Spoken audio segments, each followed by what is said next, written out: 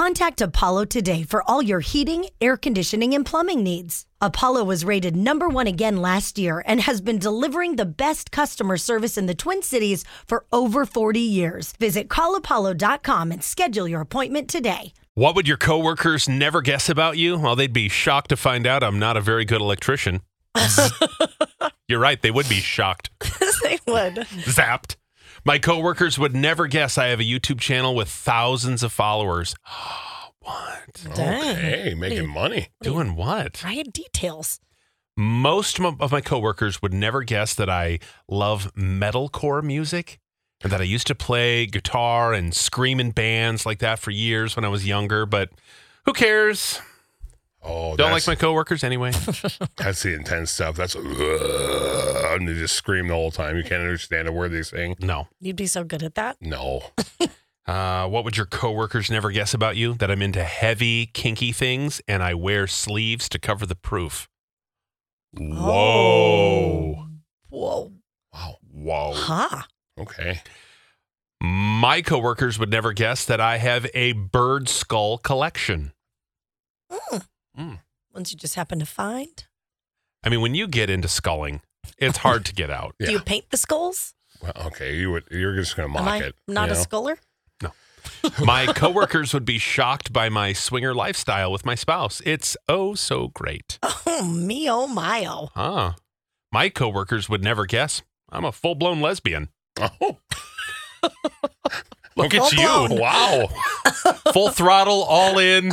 A hummus eating, Subaru driving, Melissa Etheridge listening to lesbian.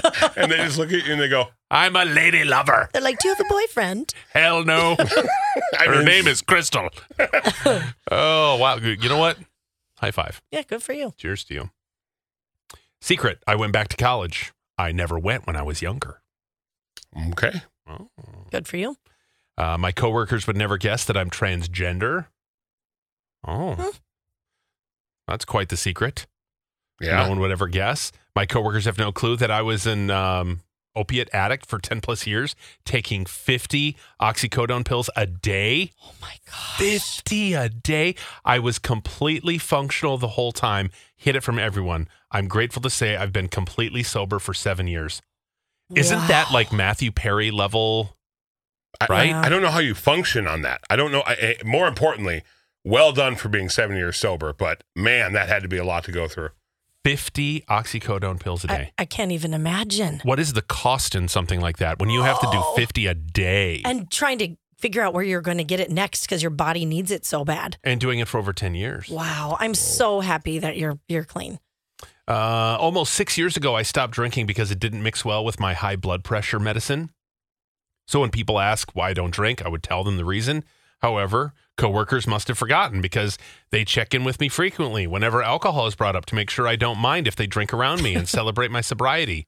Because of this, I don't mention that I do lots of edibles and weed drinks the same way they do wine and beer. Oh, they're like, oh, you're drinking a bubbly water there? Yeah, that's what this is. Yep.